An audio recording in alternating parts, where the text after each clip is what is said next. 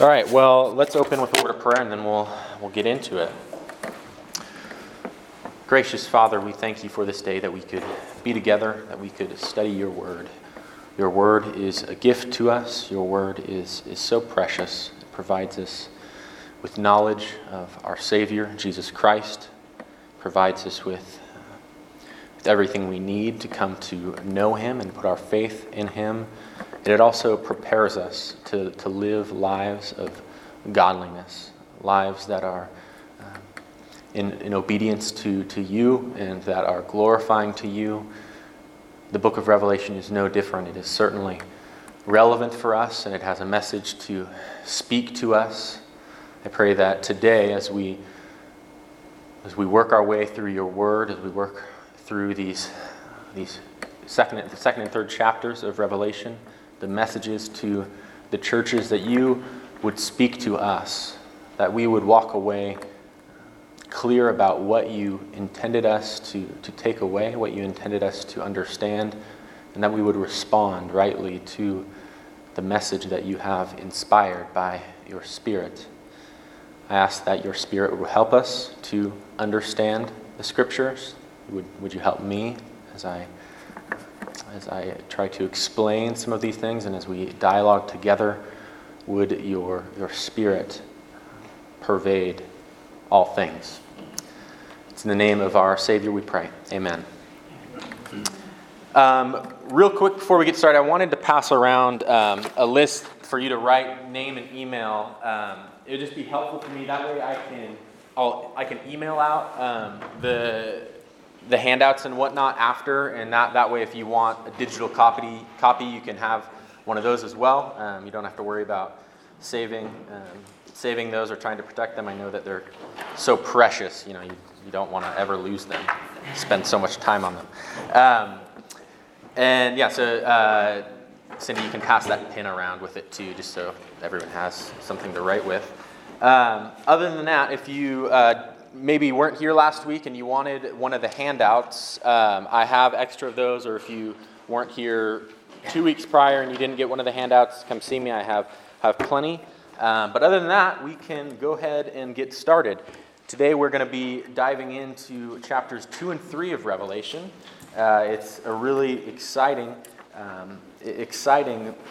couple of chapters. There's a lot going on. There's a lot of important things to note as we begin our journey through the rest of the book, and so we'll spend some time talking about that. One of the things that I asked you last week was to spend some time thinking through the main idea of the book of Revelation. You were supposed to, I don't know if you did, read the whole book 2 weeks ago and try and get the big picture. And so I wanted to see if anyone had tried to take a stab at maybe coming up with a sentence or two summarizing what is John trying to say in the book. What is the message? What is he trying to get across to his readers? Did anyone have a sentence that they came up with? Yeah, Frank. Well, I kind of did 1.1 and 1.2 on here, which yeah. is what you have. So I read both of those. I said, this book reveals the last days of this earth, showing that God is directing all things to a final time of judgment and renewal.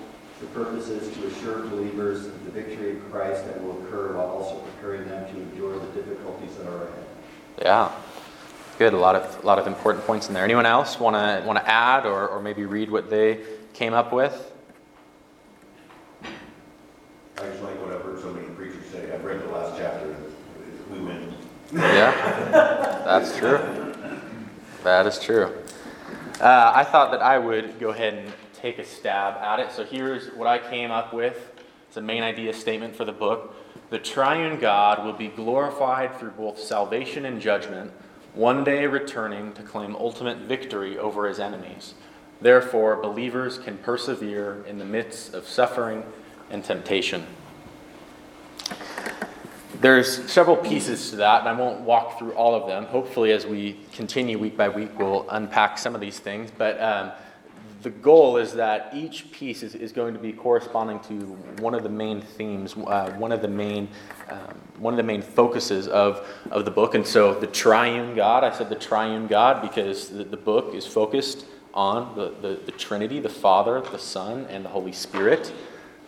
He will be glorified. There's continual references to God seeking glory and then being glorified as he rightly should be. And he's glorified through saving a people for himself and through his just judgment. One day he will return to claim ultimate victory over his enemies. As you said, read the end of the book, you know who wins. And then in light of all this, believers can persevere in the midst of suffering and temptation. And so, again, we'll unpack a lot of those as we go through this series together.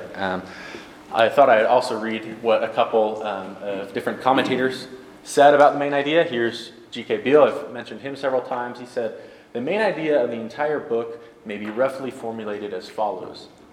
The sovereignty of God and Christ in redeeming and judging brings them glory, which is intended to motivate saints to worship God and reflect his glorious attributes through obedience to his word." The exhortation in Revelation 14:7 comes close to summarizing the point of the book. Fear God and give him glory, because the hour of his judgment has come, and worship the one who has created all things. That's what one guy, Greg Beale, says. Here's what another scholar, Matt Emerson, he wrote that little book that I really recommended. I said was really helpful, really short read. He says, the theological center of Revelation is this. Because Jesus has already won the war on our behalf, and because he is coming again, Christians can stand firm even in the midst of persecution and temptation. To put it another way, he says, remain faithful to God in Christ by the power of his Holy Spirit until he returns in glorious victory over all his enemies. Really concisely, remain faithful until God returns. That is what he says is the main point of the book, and I think that's for the 5 words, it's really, really good. Yeah. Again, I've said that the main themes then are going to contribute to the main idea. Obviously, John is going to be working some focuses, some emphases throughout the book, and then all those put together is kind of going to equal the main theme. What, off the top of your head, name some themes that are really prominent in the book. Perseverance. Judgment. Anything else? Perseverance, judgment? Repentance, yeah. I don't know how to say about like the new heavens and Yeah, the new creation, future restoration. You could say God, Christ, the Holy Spirit. Here's a survey of a bunch of different people. Beale says, suffering and victory, the sovereignty of God, the new creation, the place of Christians in the world. Grant Osborne says, God, futility of Satan, Christ, the Holy Spirit, cosmic war, judgment, mission, perseverance, worship. Brian Tabb says, the triune God, worship and witness, judgment, salvation, and restoration, and the Word of God. Scott Duvall says, God, worship, the people of God, Holy Spirit, our enemies, the mission, Jesus Christ, judgment, the new creation, and perseverance. And so, if you can see, there's a lot of similarities between those lists. And even just look, these are four different guys. They all are noting these themes, and we mentioned several of them. And so these are, they really are all the same. They might just combine a few things together or phrase it a little differently, but these are going to be some of the primary themes, and all these then together are going to show us what John is focusing on. Now the question, and Frank answered this in his sentence, which was great. The question about the purpose of a book is going to be a little different than the main idea. The main idea is going to be what the author is communicating, and then the purpose is going to be why he's communicating.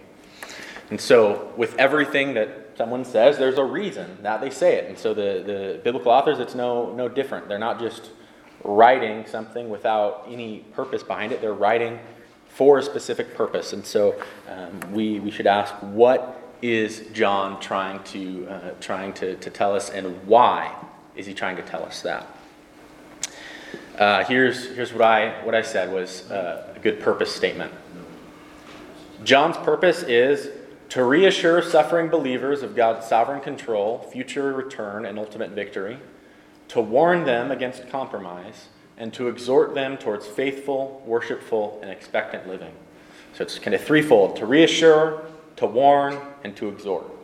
I think are three of the main purposes. Again, it's not that it's just to tell us what's going to happen, or it's not that the only purpose is to warn. There's a lot of overlap between reassuring, warning, and exhorting, and so I think that those three will go hand in hand. Here's another quote from Beale. John's purpose in writing is to encourage those not compromising with idolatry to continue in that stance, and to jolt those who are compromising out of their spiritual anesthesia, so that they will perceive the spiritual danger they are in and repent and become witnesses to the risen Christ as Lord. Therefore, the focus of the book is exhortation to the church community to witness to Christ in the midst of a compromising, idolatrous world.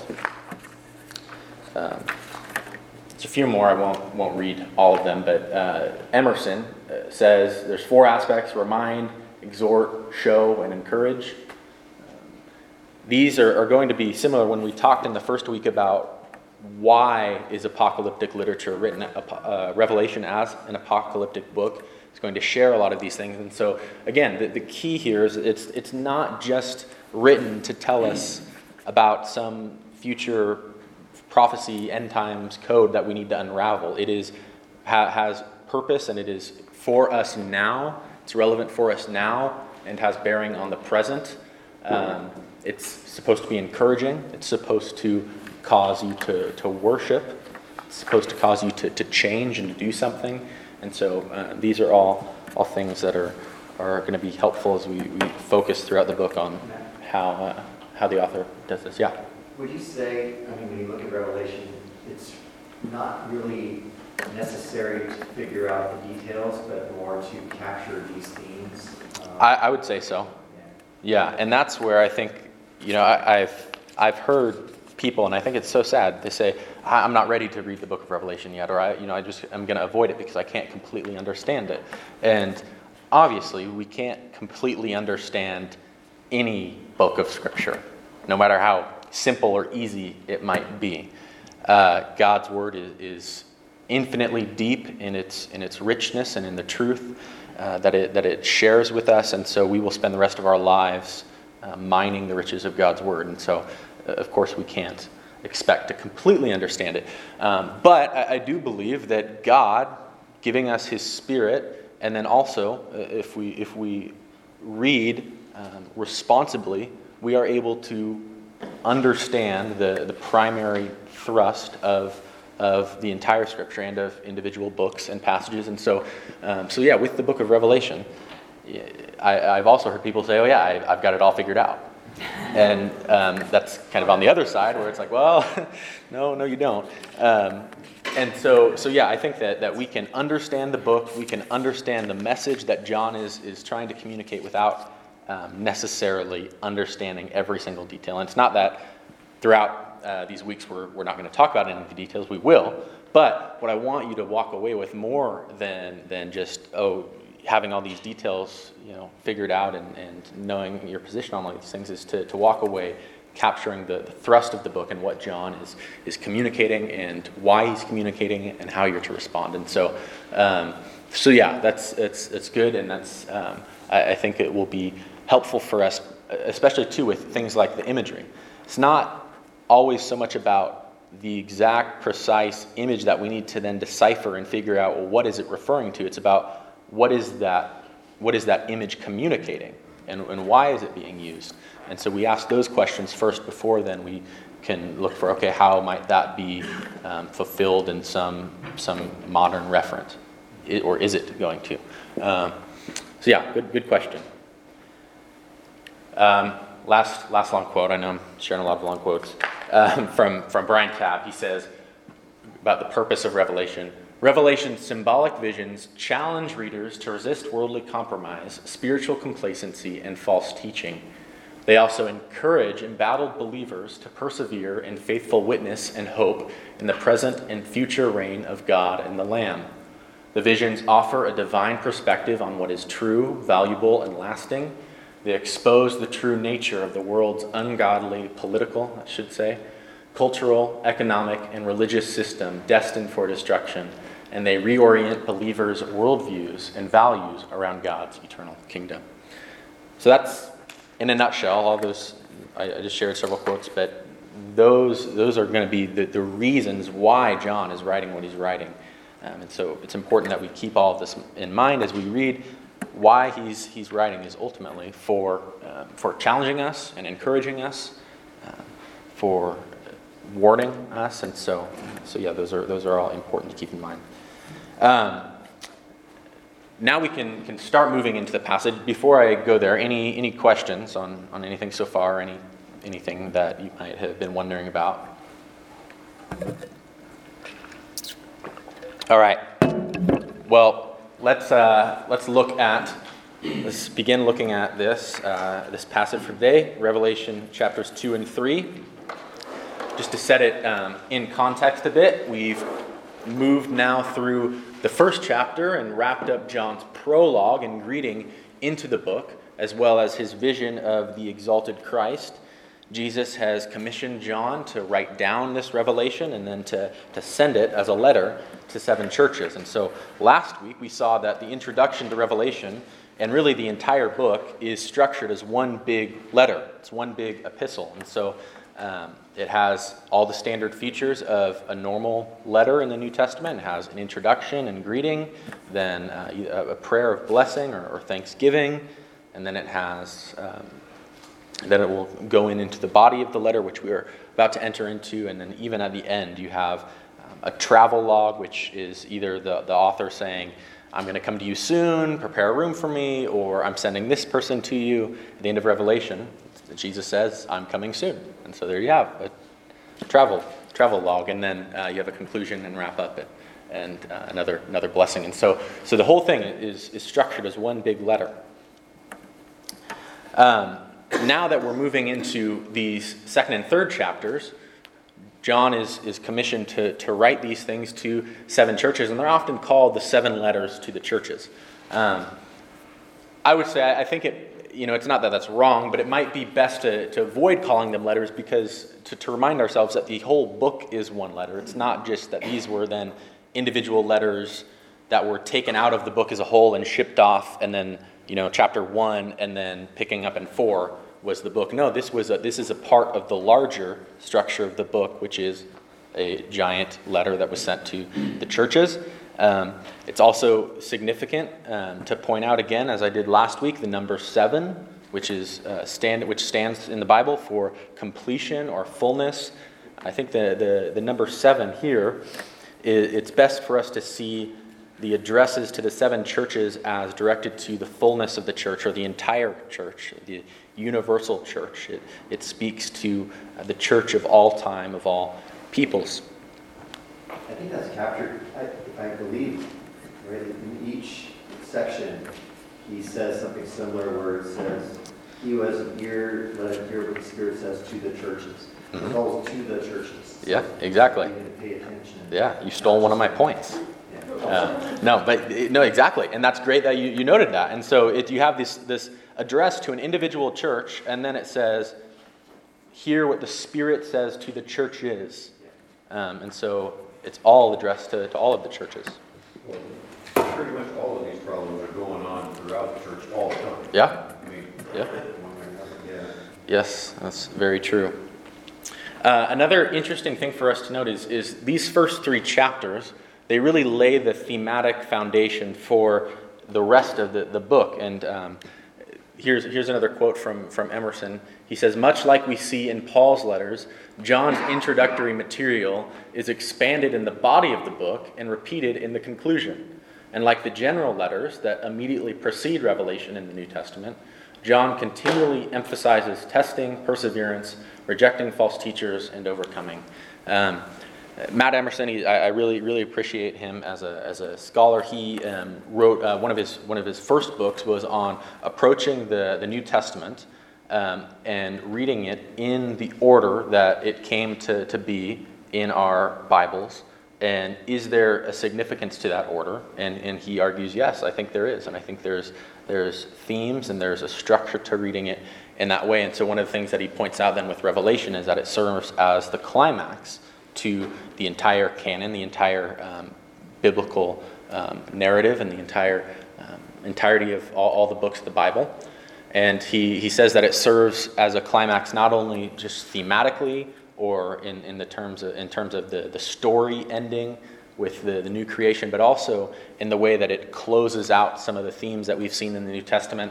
Again, there's been 21 epistles and then 21 letters, and then you have Revelation, which is one big letter to 7 churches, to the universal church. And so it stands as the final message to God's churches. And then it also has many of the same themes that we find in what are called the general letters, the general epistles, pretty much just every letter that's not written by Paul in the New Testament. So it has a lot of those same themes and connections, which is really interesting to point out. And so anyway, there's a lot of things that we'll see emphasized in these first few chapters, and then also in the last couple of chapters that become foundational for the rest of the book. And I have one professor who always says, if you're running late on homework assignments and you need to read something really quick, just read the beginning, the introduction of the chapter, and read the ending, and you'll probably be okay. And it's a good, you should read it all. But with a book like Revelation, with a lot of books, if you read the beginning and the ending, it'll give you a good idea of what's going to go on in the entirety of it. And so that could be something good as you study your Bible. Read the first chapter or two, read the last couple chapters, and then read the whole thing, and see if you see some major themes or connections that go on throughout.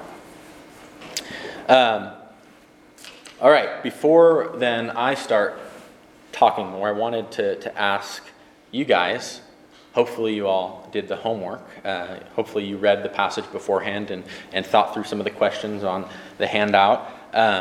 First, did anyone notice a pattern or formula that showed up in each of the addresses?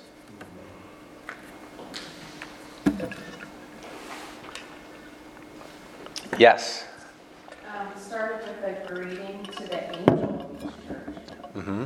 And then you would say something like, I know your situation, and you would either hit the good or the bad about the church first or swap the two. Mm-hmm. And then you have some sort of exhortation to them, you need to fix this, fix that. And then kind of would end it with, if they heed the exhortation, then this would be the spiritual result for them or the blessing to them. Yeah, exactly. That's great. In the first week, I talked about the 3 different literary categories that we have in the Bible. We have different types of literature. That's kind of the big level. Then we have different genres, literature.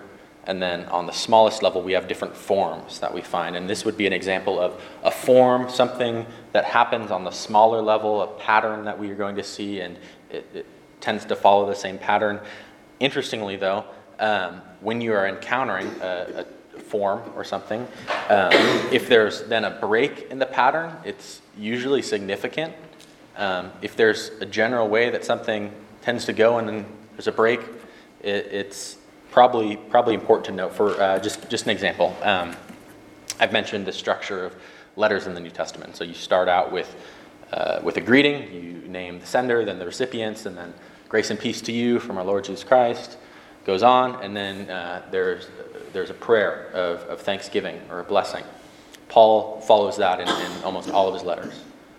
In the letter of Galatians, he starts off with the greeting and the sender and the recipients, and then he goes straight into the body of the letter. He skips the prayer.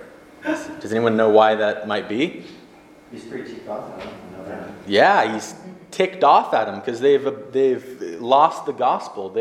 He says that they are spreading a false gospel and has some very, very, very strong words for him. And so it's significant. It shows his part of his purpose for writing. It shows his tone, that he's not happy with them. And so that's an example of how a break can kind of signify something that is important. And so we'll talk about that a little later with this pattern and some different breaks that we have. Next, did anyone notice any significant allusions to the Old Testament? And then what were they? Where did they come from? Why would they have been used?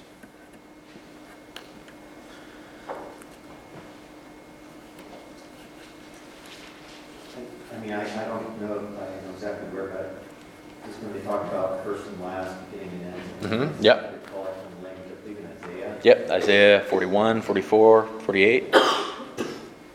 Well, when he talks about the one who conquers on grant, I will grant to eat from the tree of life, which is in paradise of God, so it refers back to Genesis. Yeah, Genesis 2 and 3. Also Ezekiel 28, paradise of God is mentioned. Anything else?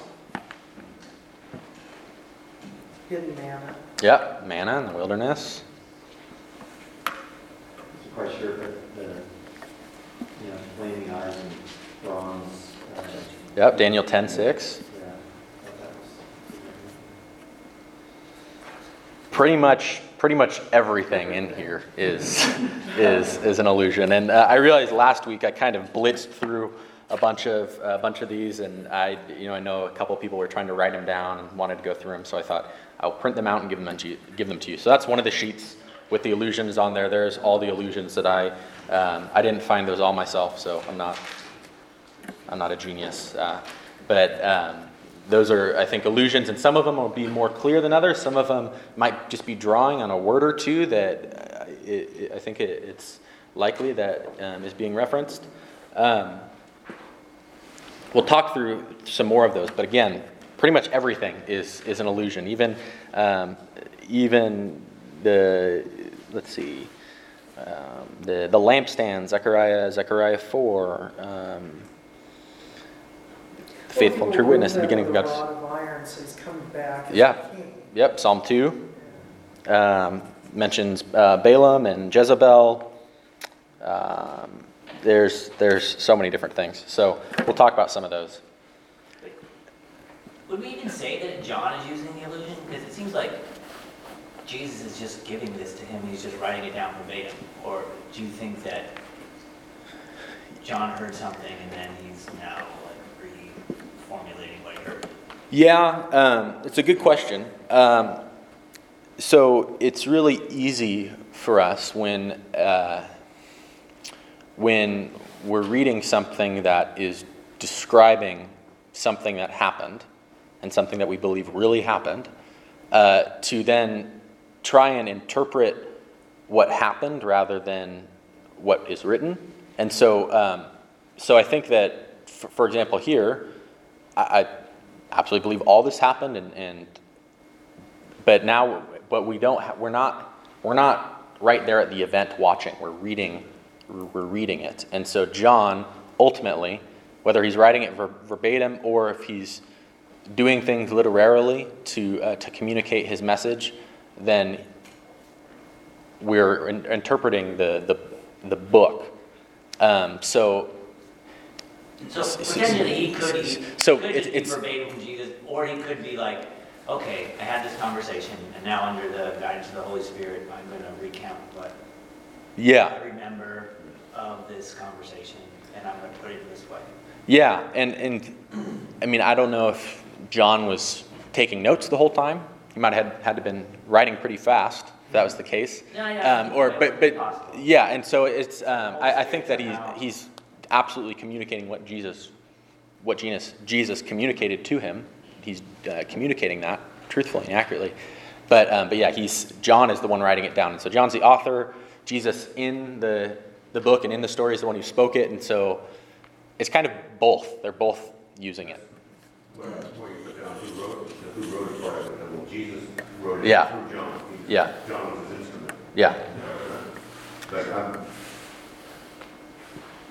my guess, in experience with the Holy Spirit that I've had myself and other people I've talked to, John knew what was being said and its importance and its weight. He understood just exactly what was being communicated to him and its importance you know, Mhm. and given an ability to write it down verbatim, Yeah. or, you know. Yeah. Yeah. So, yeah, I'd probably say it's kind of both to cheat a little bit there. What about the different titles for Jesus? This is one of my favorite parts of these passages. What did you think of all the different titles that Jesus was given, the way that Jesus was described?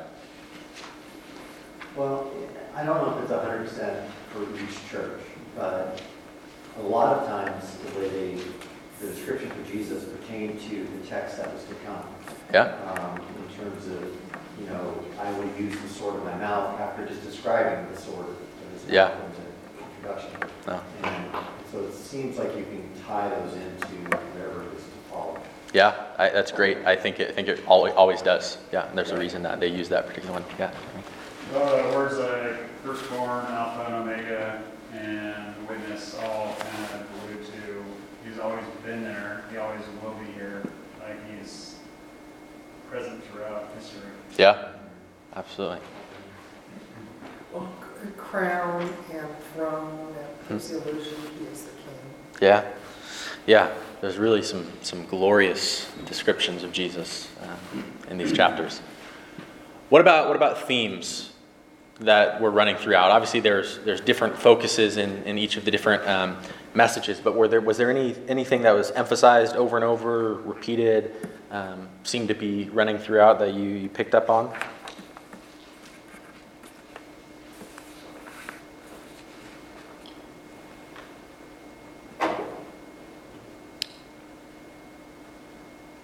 I just thought that it was very evident that he is all-knowing.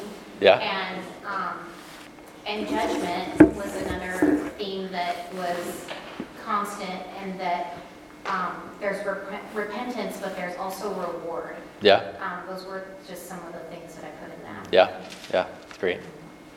A lot of encouragement to Mhm. people who are getting it right. I mean, Yeah. in every church, even the worst of them, except for maybe Laodicea, Yeah. there's people that are getting it right. Yeah. And I think there is in Laodicea too, because there's not very many of them. He used that phrase like synagogue of Satan several times. Yeah. Yep. Yeah. There's a few repeated phrases: "To the one who conquers, let the one with an ear, let him hear what the Spirit says to the churches." Those types of things that are repeated and that are probably important to pick up on. For time's sake, we can't walk through every single verse as much as I would like to. So I thought it would be helpful to walk through verse by verse the first church, and then talk larger scale, broader level about the entire address to the churches, the message it's communicating. So we'll do that. So here is verses 1 through 7. Would someone like to read that out loud? So I'm not the only one just up here reading the whole time.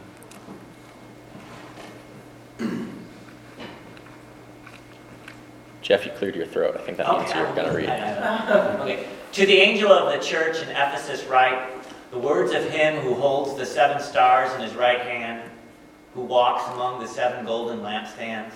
I know your works, your toil, and your patient endurance, and how you cannot bear with those who are evil, but have tested those who call themselves apostles and are not, and have found them to be false.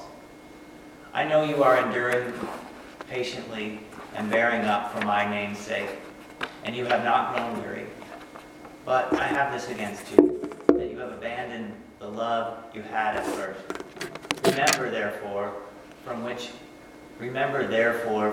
you have fallen. Repent and do the works you did at first.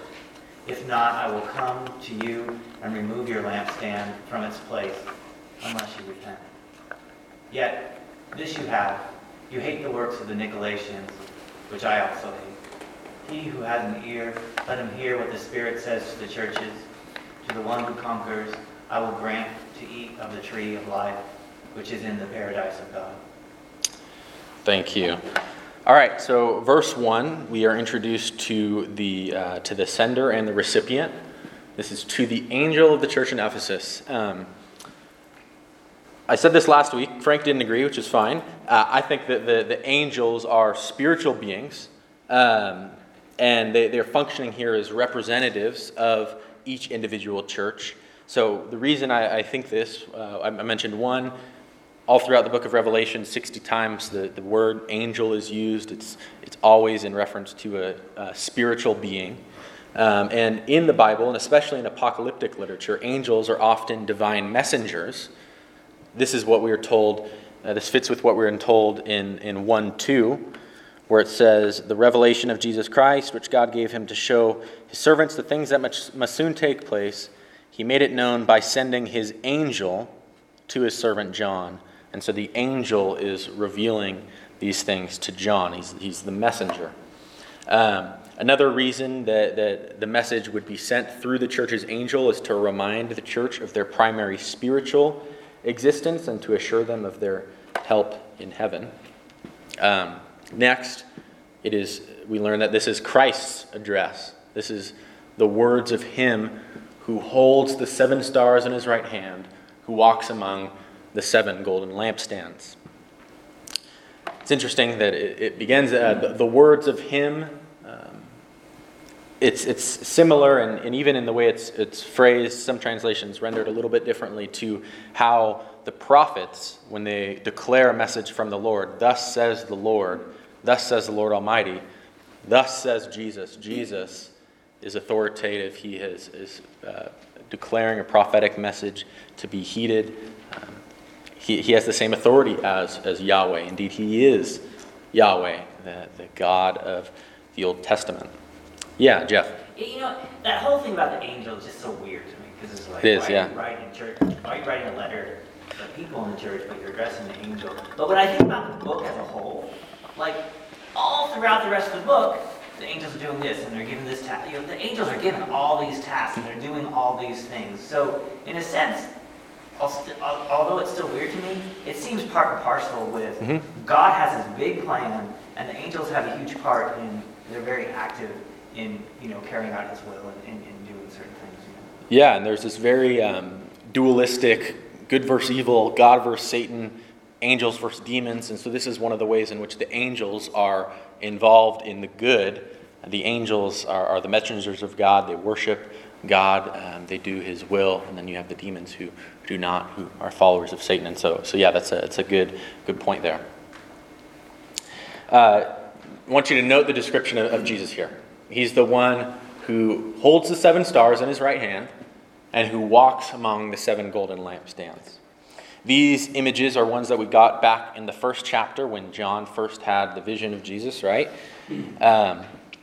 In the Bible, the right hand, it symbolizes power and authority. Sorry if you're left-handed, but the right hand is the powerful hand. Benjamin in Hebrew, son of my right hand, is son of his power. And so anyway, by holding the 7 stars in his right hand, 7, fullness, completion, stars are, it's obviously they're in the heavens, they're in creation. Jesus is the one who holds in his hand, he is powerful over creation and over the heavens, over the universe. And then the lampstands, John was kind enough to tell us at the end of last chapter that they're referring to the churches. And so lampstands are churches. Jesus is the one who walks among them. This means that Jesus is intimately aware of all that is going on in the churches. He's present with them, not just these 7 individual churches, but again, all churches everywhere. He walks among the 7 churches. Yeah. I have a question about the word star. Like, when I think of star, I think of like, oh, there's like, it's a shape. Mm-hmm. But is he holding like some little like Hebrew, like Davidic stars in his hand? Or is it supposed to be he's holding like, when he says stars, does he mean like these lights in the sky? I think like the lights in the sky type of stars, which again is that's a bit more impressive than just like 7 little star drawings. Yeah. No problem. Well, the stars are the 7 angels of the church. So he's holding.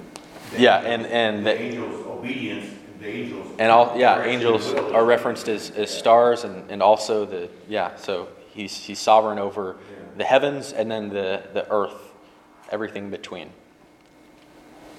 Another thing that I think this represents, as I was thinking about this, Jesus, the one who walks among the churches. In Genesis 1, God walks among the garden. He walks among Adam and Eve, and obviously with the fall, that intimacy, the presence of God dwelling among them is broken and shattered.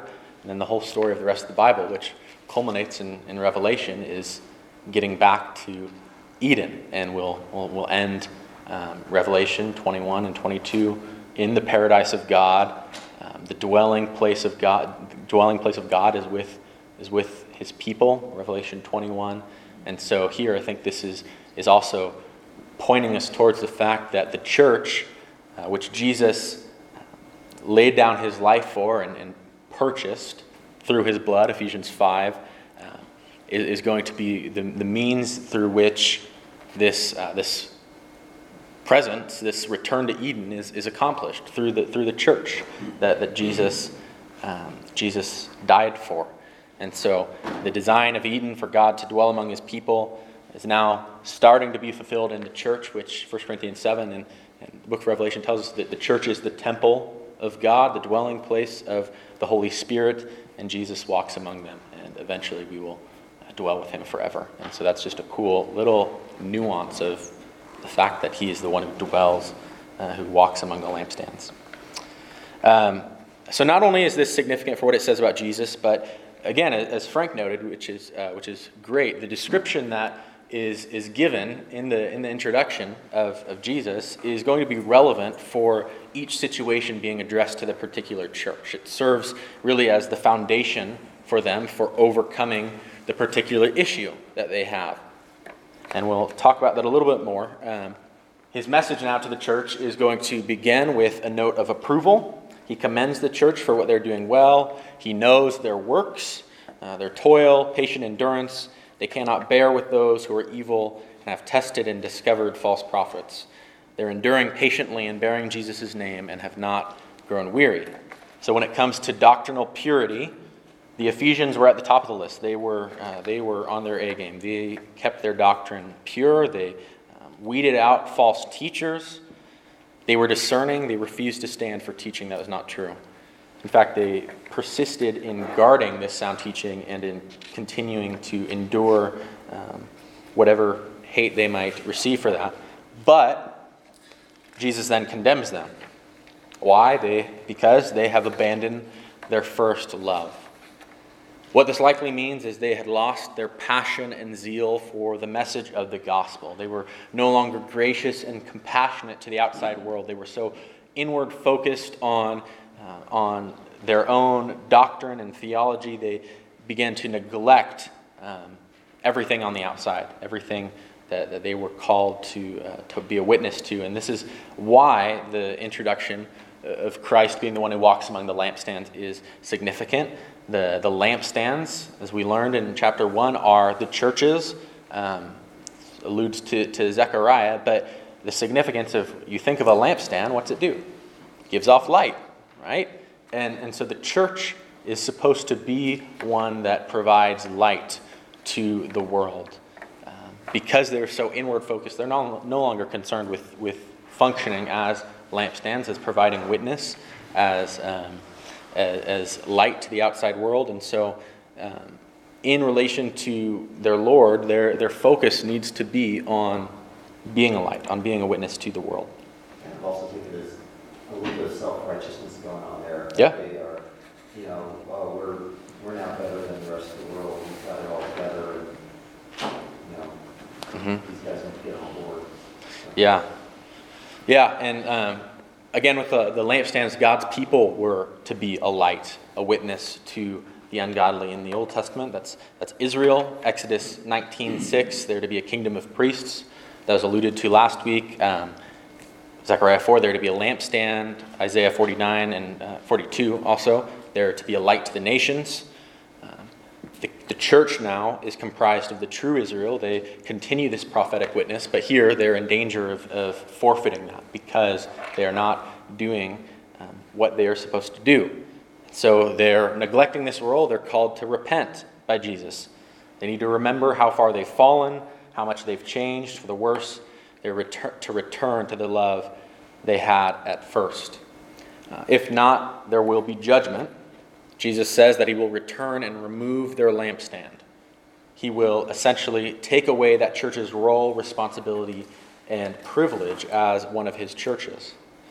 It's also interesting to note here, it mentions Jesus coming to remove their lampstand, and I think it's obvious that the coming of Jesus mentioned here is definitely not his final return, and so there's a sense in which the Lord will absolutely return in a final future sense, but he also is coming regularly to visit his church in the present age, both to encourage and to judge.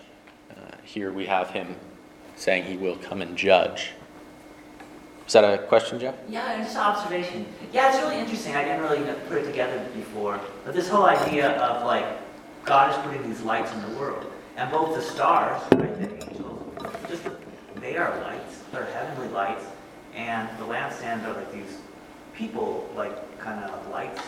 And the world's this dark place. And God is providing all these lights in this dark place.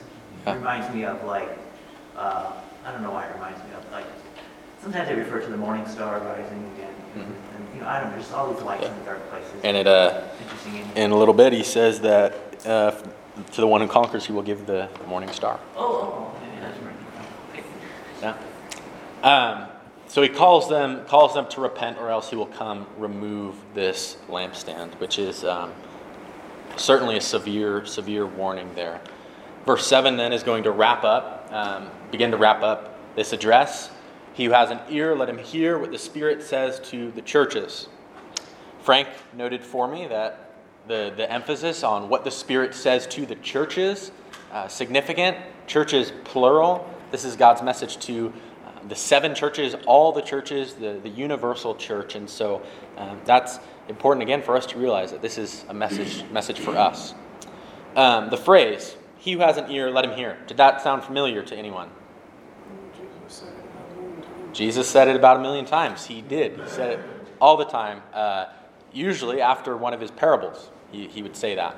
It wasn't actually unique to Jesus. He was taking it from the Old Testament prophets. Isaiah 6, he would quote from when he said this occasionally, but also in Jeremiah and Ezekiel, they said similar things. And so when they used this phrase, it essentially had the effect of gaining the attention of true believers, shocking some unbelievers or backsliders into repenting, and then hardening the hearts of the rest, whose lack of spiritual wisdom, spiritual sight, spiritual hearing prevented them from seeing the significance of the actions or the parables. And this is how Jesus uses this phrase.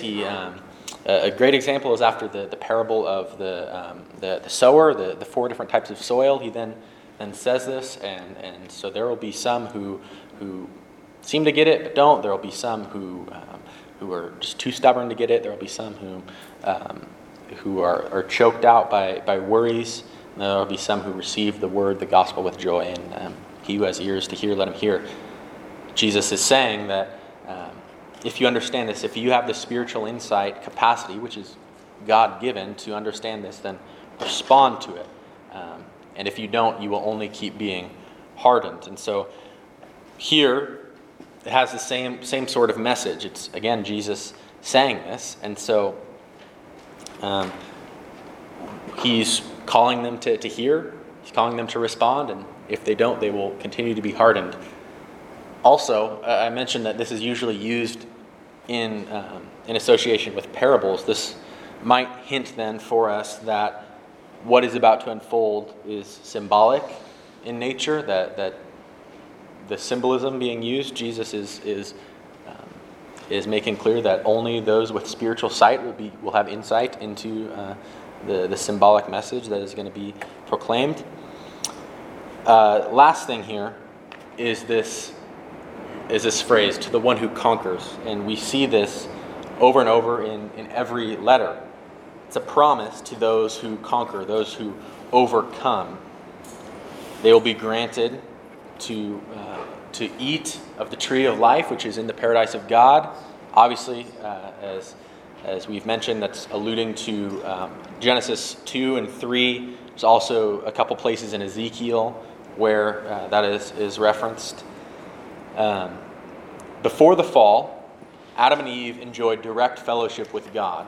And in the new creation, they will again enjoy direct fellowship with God. And so this is what he's promising here, is this direct fellowship with God. It's only those who overcome, however, who will partake in this reward. Believers must obey the exhortation to persevere and remain faithful if they wish to be heirs of the divine promise. So what are they conquering? Conquering, overcoming, in some ways, but really this life and this world and the temptation to compromise, the temptation to backslide, the temptation to not be faithful. In the book of Revelation, it's connected a lot of times, and we'll see in one of the addresses, being faithful unto death. They were suffering martyrdom, and they would be martyred, seem to have been defeated, but ironically, they were actually overcame by being faithful to death, and that is just as Jesus did, crucified. So the conquering kind of take a different meaning for each section, in a sense, as to what they conquered.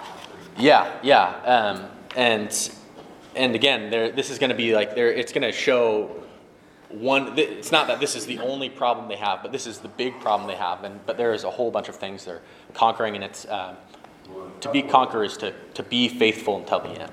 In a couple of them, there's just a few people, and it's not only the outside world and the territory that they're in, they have to overcome the people in the church too, trying to persuade them differently.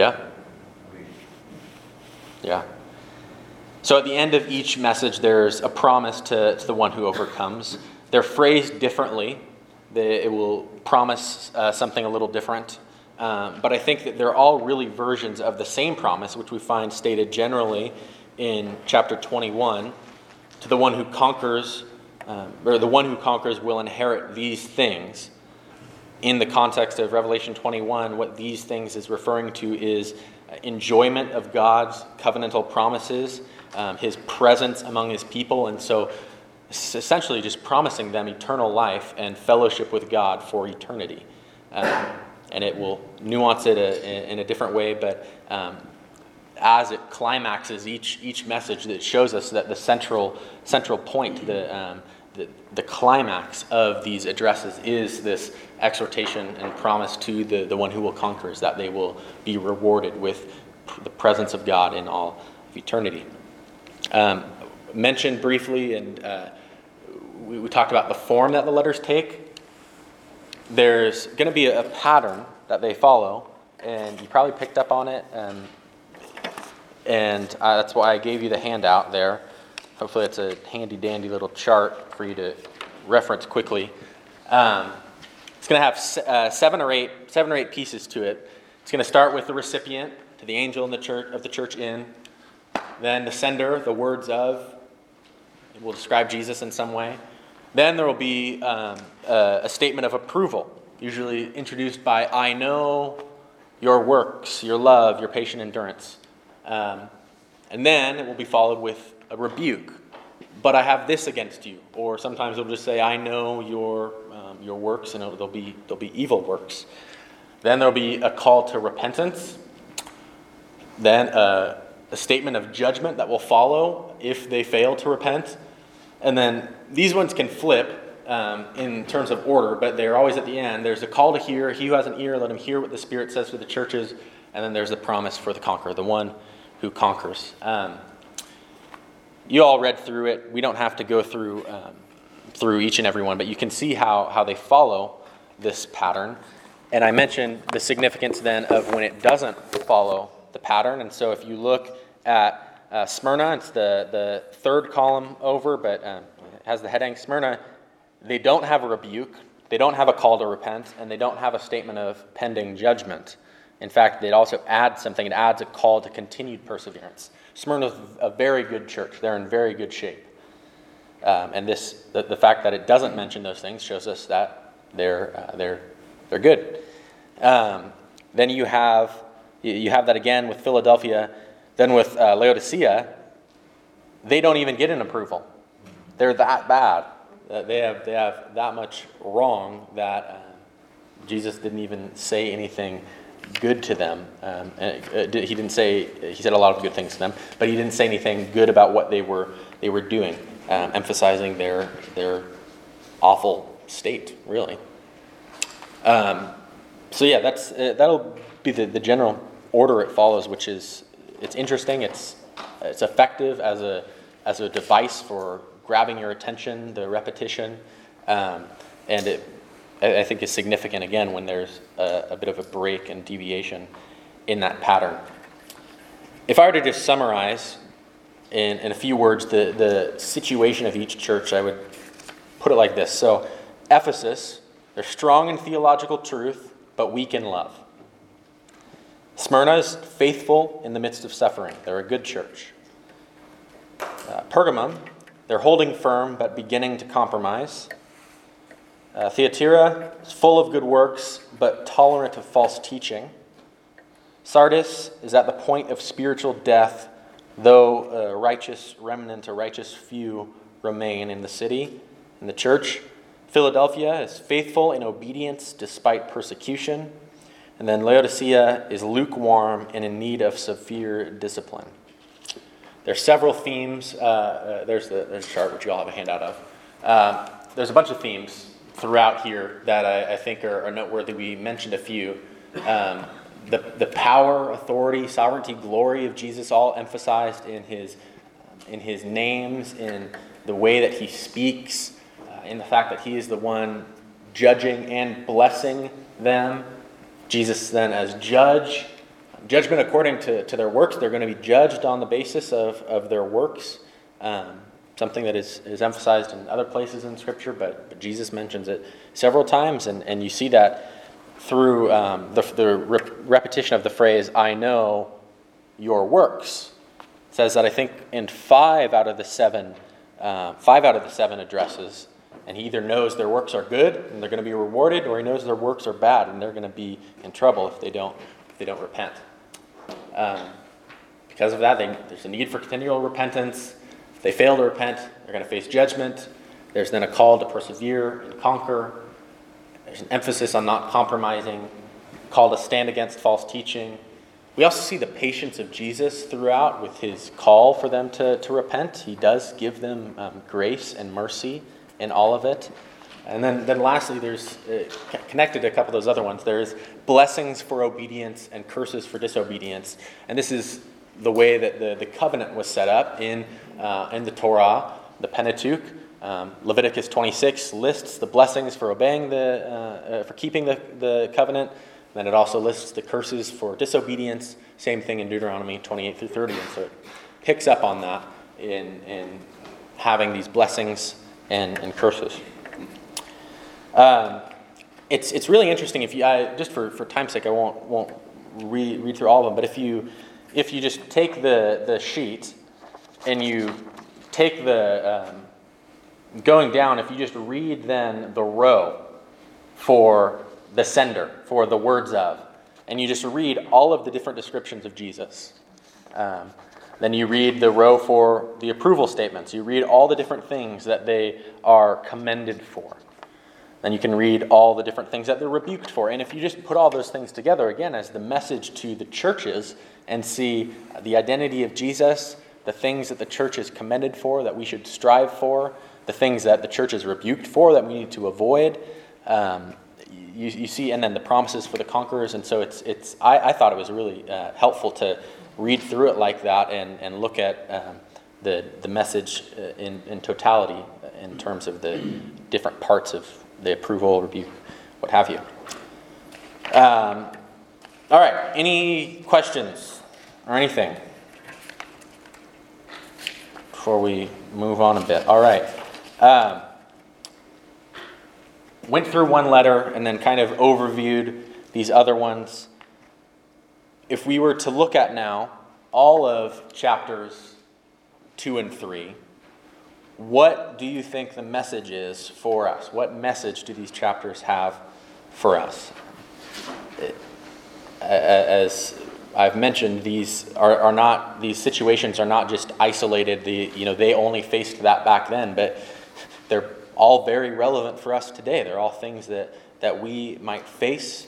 And so, especially in light of the words in 1:3, blessed are those who keep the words of this book, we need to think carefully about what this section is communicating. So you can have a little bit. Think about, how would you summarize these two chapters? What would you say is the main point, or the shared truth, to use the language I've been using in these Bible study methods? What is the shared truth, the truth that you should walk away with, that is eternal and timeless, as a message to us today?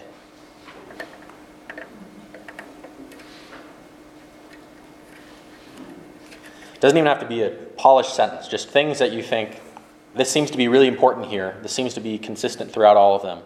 Here's how I might try and summarize what the main point is. I think it's like Jesus is observing, the world, and he's bringing reward if you're following him, and there's consequences if to people who are disobeying him and rebelling against him. Yeah. I see it as kind of like a process that we're supposed to continually evaluate and walk in the Lord and keep on doing what we're doing right, and the things we have to evaluate what we're doing wrong and correct them so that we can persevere through the end. Frank? The one thing I see is that Christ is intimately involved with the dealings of the church. Yeah. And as a church body, we all have a responsibility. That's very important. It's how God has chosen to work in this world to get the message of the gospel out, and we need to take it seriously. Yeah, absolutely. Anything else that really stood out? If it's worth it, the reward Yes. is amazing. Yes, persevere. It's like, where it says that he's going to give us himself, the morning star. Yeah. Well, his emphasis on his authority too. Yeah. That sticks out to me every time I read it. Yeah. I know I have authority. Listen, pay attention. Yeah. Yeah. It sticks out to me that he's not impossible to please. That Yeah.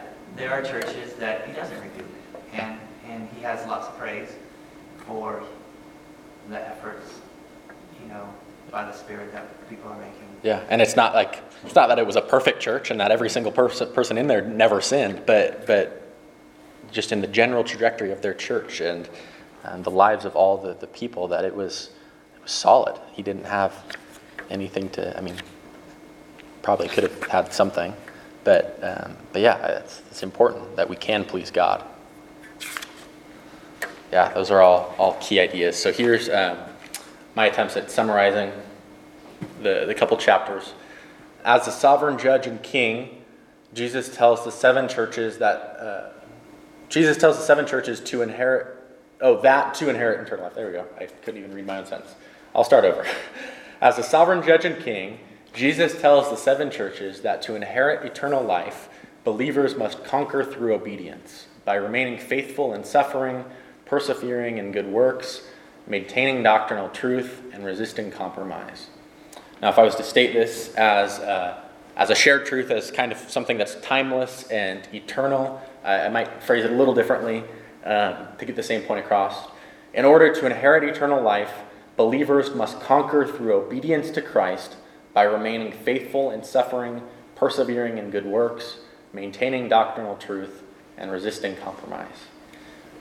Even more succinct, believers inherit eternal life through obedience to Christ, which leads to conquering.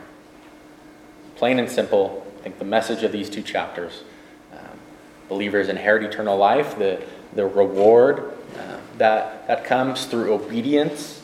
Obedience means remaining faithful, persevering in good works, maintaining the truth, and resisting compromise. And so You inherit eternal life through obedience to Christ and his commands, which he has given, and that leads to conquering, that continued obedience, persevering to the end. If you've remained faithful and obedient, you have conquered. So I think that's the thrust is believers inherit eternal life through obedience to Christ, which leads to conquering. Now, when we think about what I've mentioned as the fourth step of Bible study, responding, if we know what the passage is communicating, what do we do with it? So what?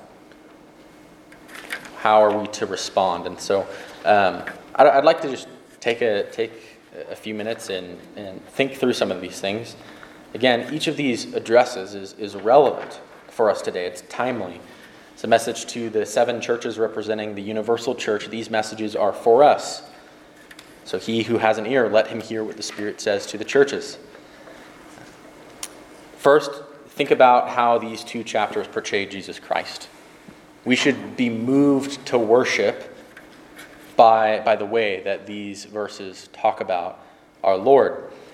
Jesus is sovereign. He has authority. He is the King of kings. He's eternal. He rules over all creation. He has authority to judge. He's patient. He's kind. He's gracious. He also executes his righteous judgment with equity. He is the fulfillment of the promises of the Old Testament. He is the promised Messiah who laid down his life to purchase salvation and redemption for his bride, the church. All these things that we see in this passage. Jesus, the one who, the first and the last, who died and came to life. The Son of God, who has eyes like a flame of fire, whose feet are like burnished bronze. The Holy One, the true one, the one who has the key of David, who opens and no one will shut, who shuts and no one will open. The Amen, the faithful and true witness, the beginning of God's creation, and there's more. This is so key, seeing the identity of Christ. And so let this propel you throughout your life, throughout your week. Would it lead us to worship as we live day to day in light of who our Savior is? All these things are true about him. Would we then respond in worship, in obedience as we follow in his ways? Again, Jesus rules over the church. He walks among the lampstands. He's involved in all of its doing. He observes what it does, and he is either pleased or he is not pleased. So then, as a part of the church, if you're in Christ, think about your own life. In what ways are you currently displaying obedience? For what things in your life would Christ commend you? Again, you can look through the list there of all the things that he commends the churches for, and surely there are countless other things he could commend for. And so what areas of your life are to be commended? As Frank, I think, touched on, which was great, with the fact that these are the addresses to the churches, the corporate body, the body of Christ, made up of individuals, but it is a corporate entity. And so the Christian life in the New Testament and in Revelation, it's not primarily an individual one. It's marked by its corporate nature. Believers together make up the body of Christ. So now let's think about our church. In what ways is our own church displaying obedience? What would Christ commend us for? If we replaced one of these churches with Harvest Community Church, what would he say to us? Then on the flip side, also, what might he, I don't know, maybe we're going to be Smyrna or Philadelphia. He doesn't have anything to rebuke, but maybe not. We are an imperfect church, and so what things would Christ point out and say, but this I have against you, and call us to change and call us to repent of? What things in your own life do you need to change? Here's some examples from these passages. Laodicea, they're condemned for being lukewarm. Oh, that they would be hot or cold, one or the other. They're just lukewarm in the middle. Are you in your faith completely devoted to Christ in all areas of your life?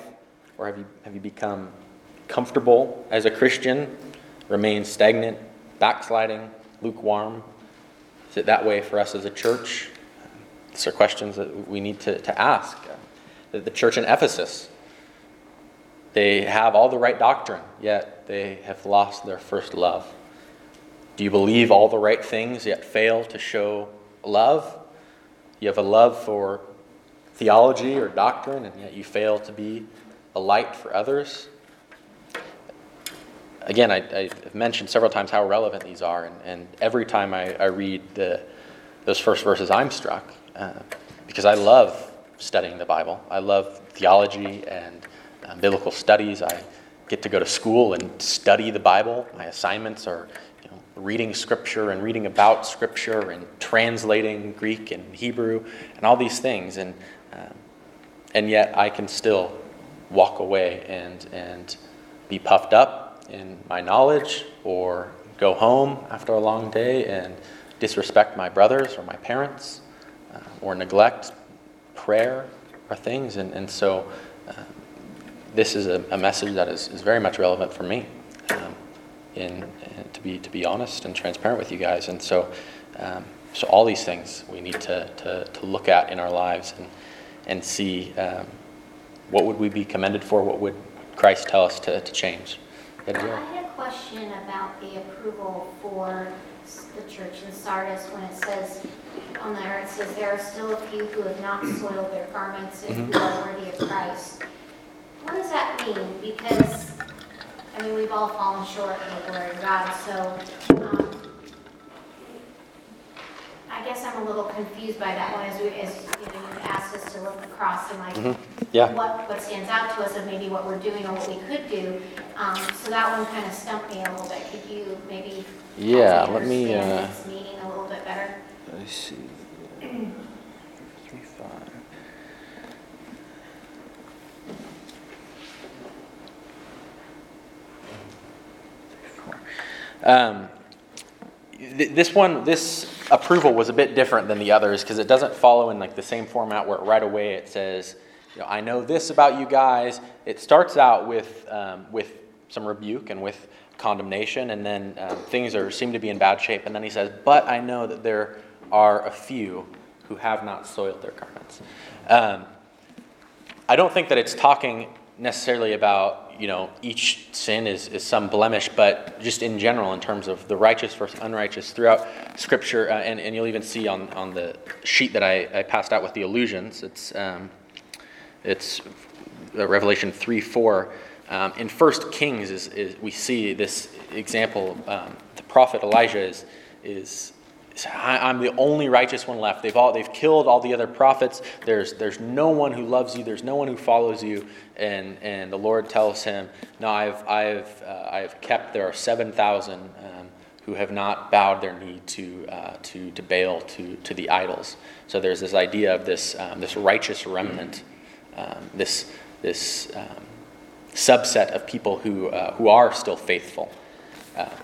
And that's picked up a couple times in the New Testament, in Jude, in Acts. Paul is discouraged, feeling like he is in the city. There's not bearing fruit. He's being persecuted, and the Lord comforts him and says, "I still have many people in this city, so keep preaching the gospel." And so I think it's not like it's someone who's sinned more than others, but it's in general of righteous versus unrighteous, believer versus unbeliever, those who have been faithful and those who have been unfaithful. Throughout Revelation, we'll continue to see the image of clothed in white garments. That is actually one of the promises in Sardis. Yeah. The promise for the conquerors in Sardis is they will be clothed in white.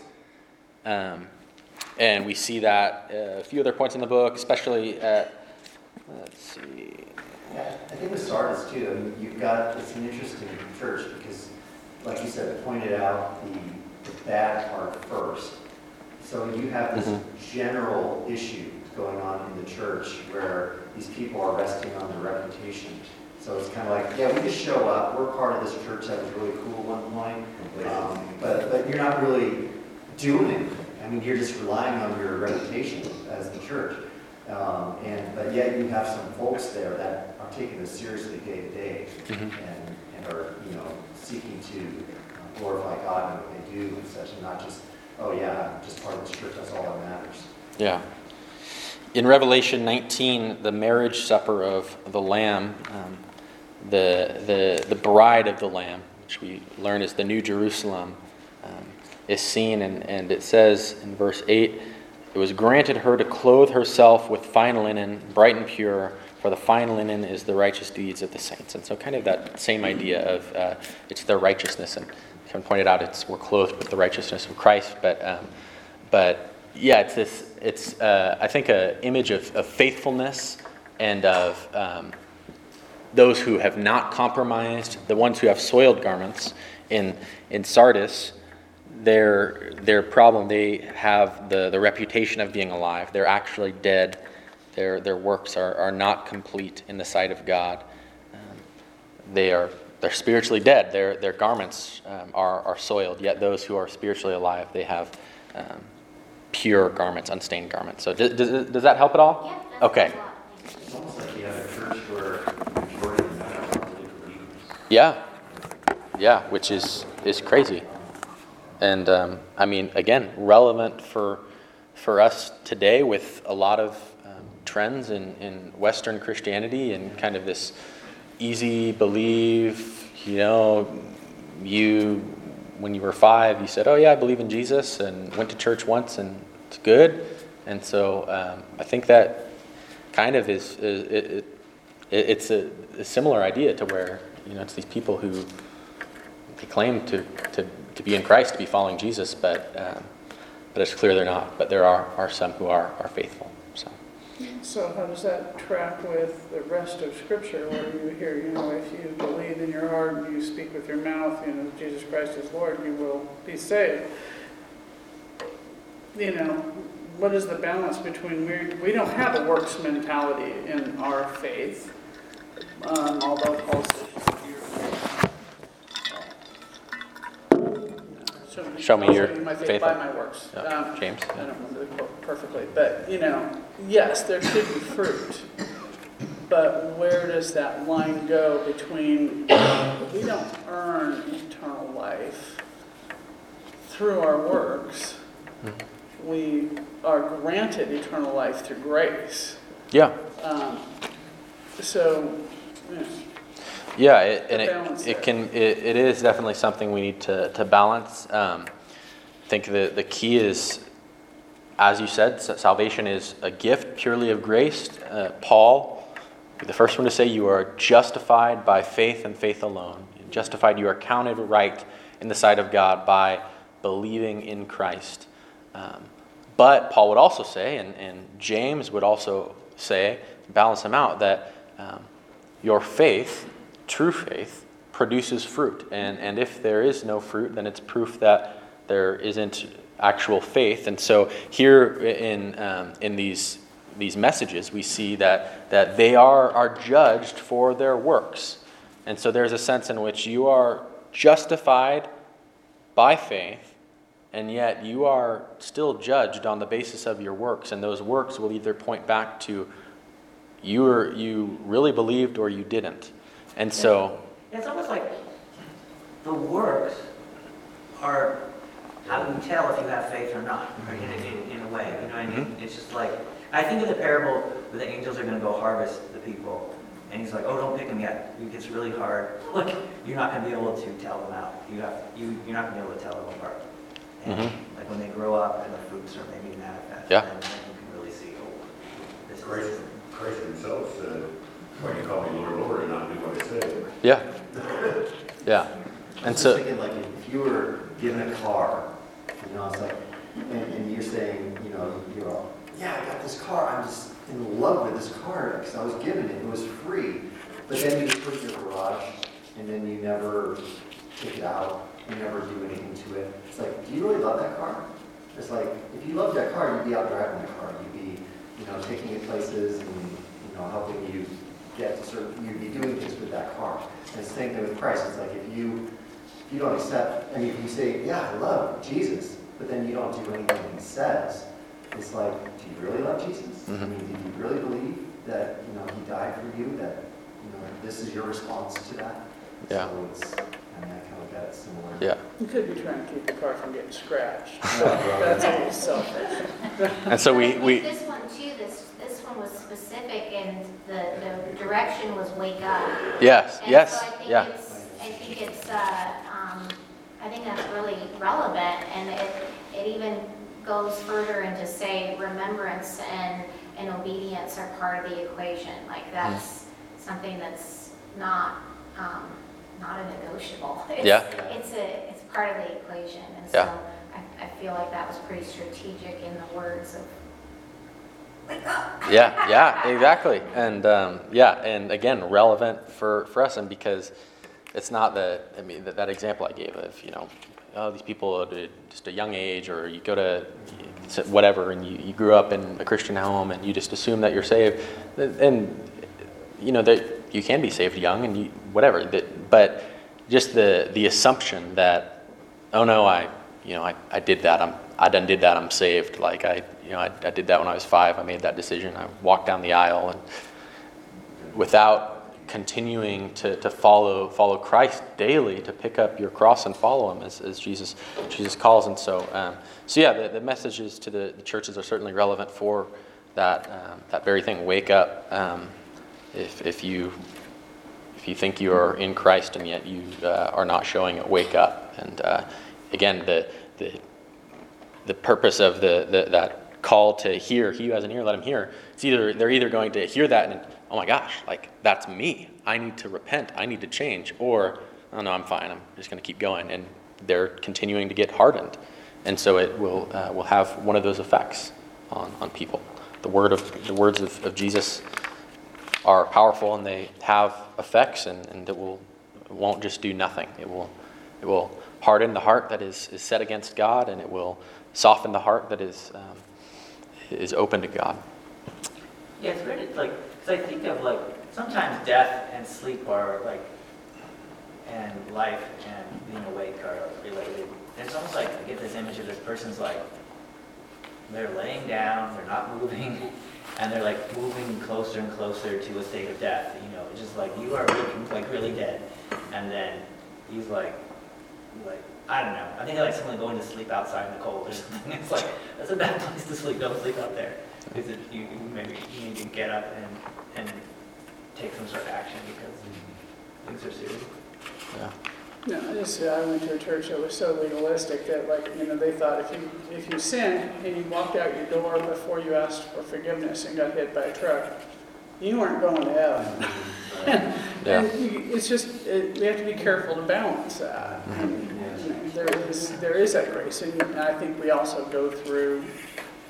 I don't know about you guys, but just me, I go through cycles of sometimes I do feel less passionate, and I do get called back to my first love, and stuff like that. I think we go through some of that as we grow in Christ and things like that. We just can't take something that goes too far towards you have to earn this, because then it becomes a thing of anxiety, and I don't think God wants to put that on us. Yeah. Yeah. And so it's definitely walking that line. I know that, and we see this in all areas. For when you have one extreme, you then have another extreme, and so you have that. No, you are saved by your works. You sinned, and then you got in a car accident, dead. Sorry, you're going to hell. Then this thing where no, you repeat these words after me, and you're good for the rest of your life. You don't need to do anything. We need to hold this balance that the scriptures clearly show us, and so and we'll find that in scripture is that it's not always this clear cut black and white, that there's a lot of tensions that we have to grapple with and walk with, and that's one of them of justified by my works, erase that. You're not justified by your works, you're justified by faith, and yet your works reveal the underlying faith and justification. So, yeah. Anything else? Sometimes people, myself, put things on myself that didn't even come from God, So Jesus, my yoke is easy, my burden is light. I need to look at him in that way. As I look at scripture, who is he? Yeah. Anything else that stood out or that you found encouraging or cool as you were studying?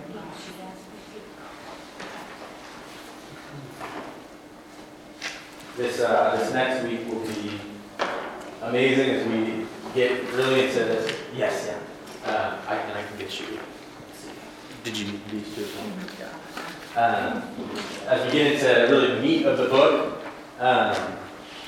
we get this amazing vision of the throne room of God and of Jesus Christ. And there will be a lot to talk about, a lot of allusions to the Old Testament again. So be ready for that.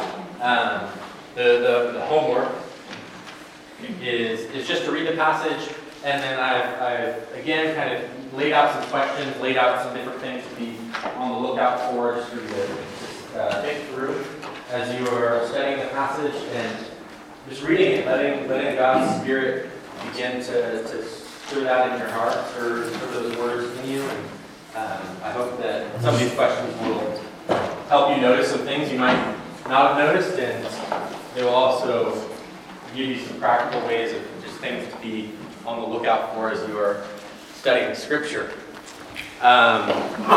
Is there anything else? Any other questions or comments or anything that's really stood out that was really encouraging for you this week?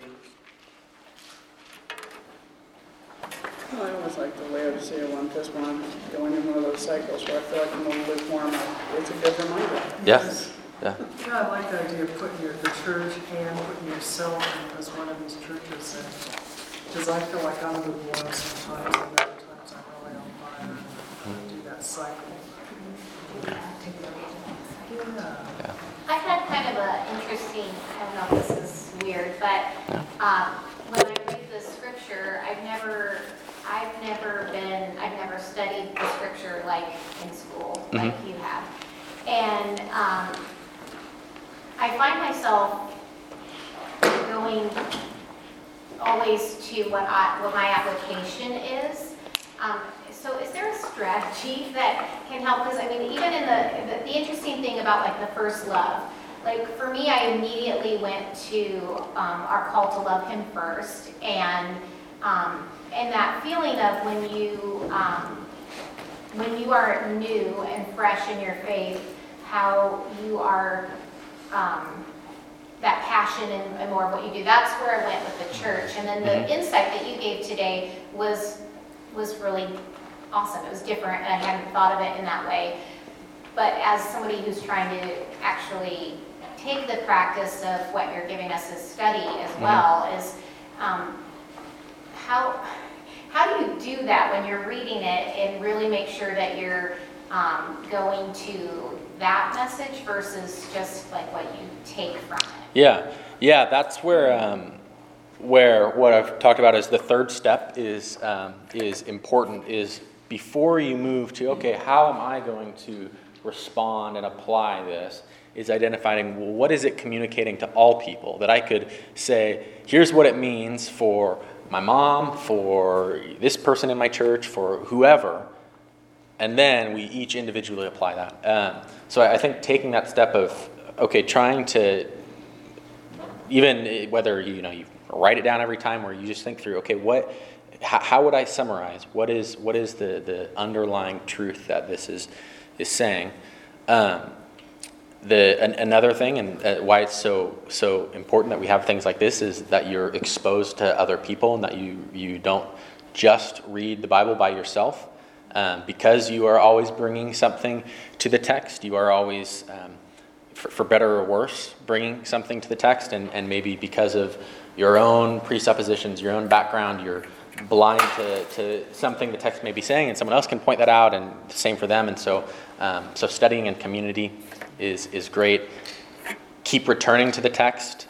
I had one book that I wrote, actually one of these scholars who I quoted, Grant Osborne, another book that he wrote, talks about the way that we study Scripture. It's this spiral of going to the text and then coming away and continuing to go, and as we continue to go back, we are refining and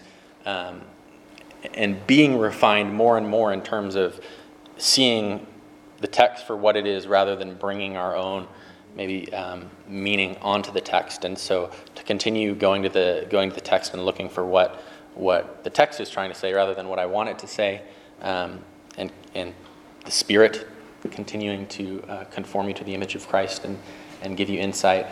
I think the main thing, though, that I said at first will just be to identify those shared truths, those messages that are able to be communicated to all people of all times and all places, because the Scripture has a message for everyone.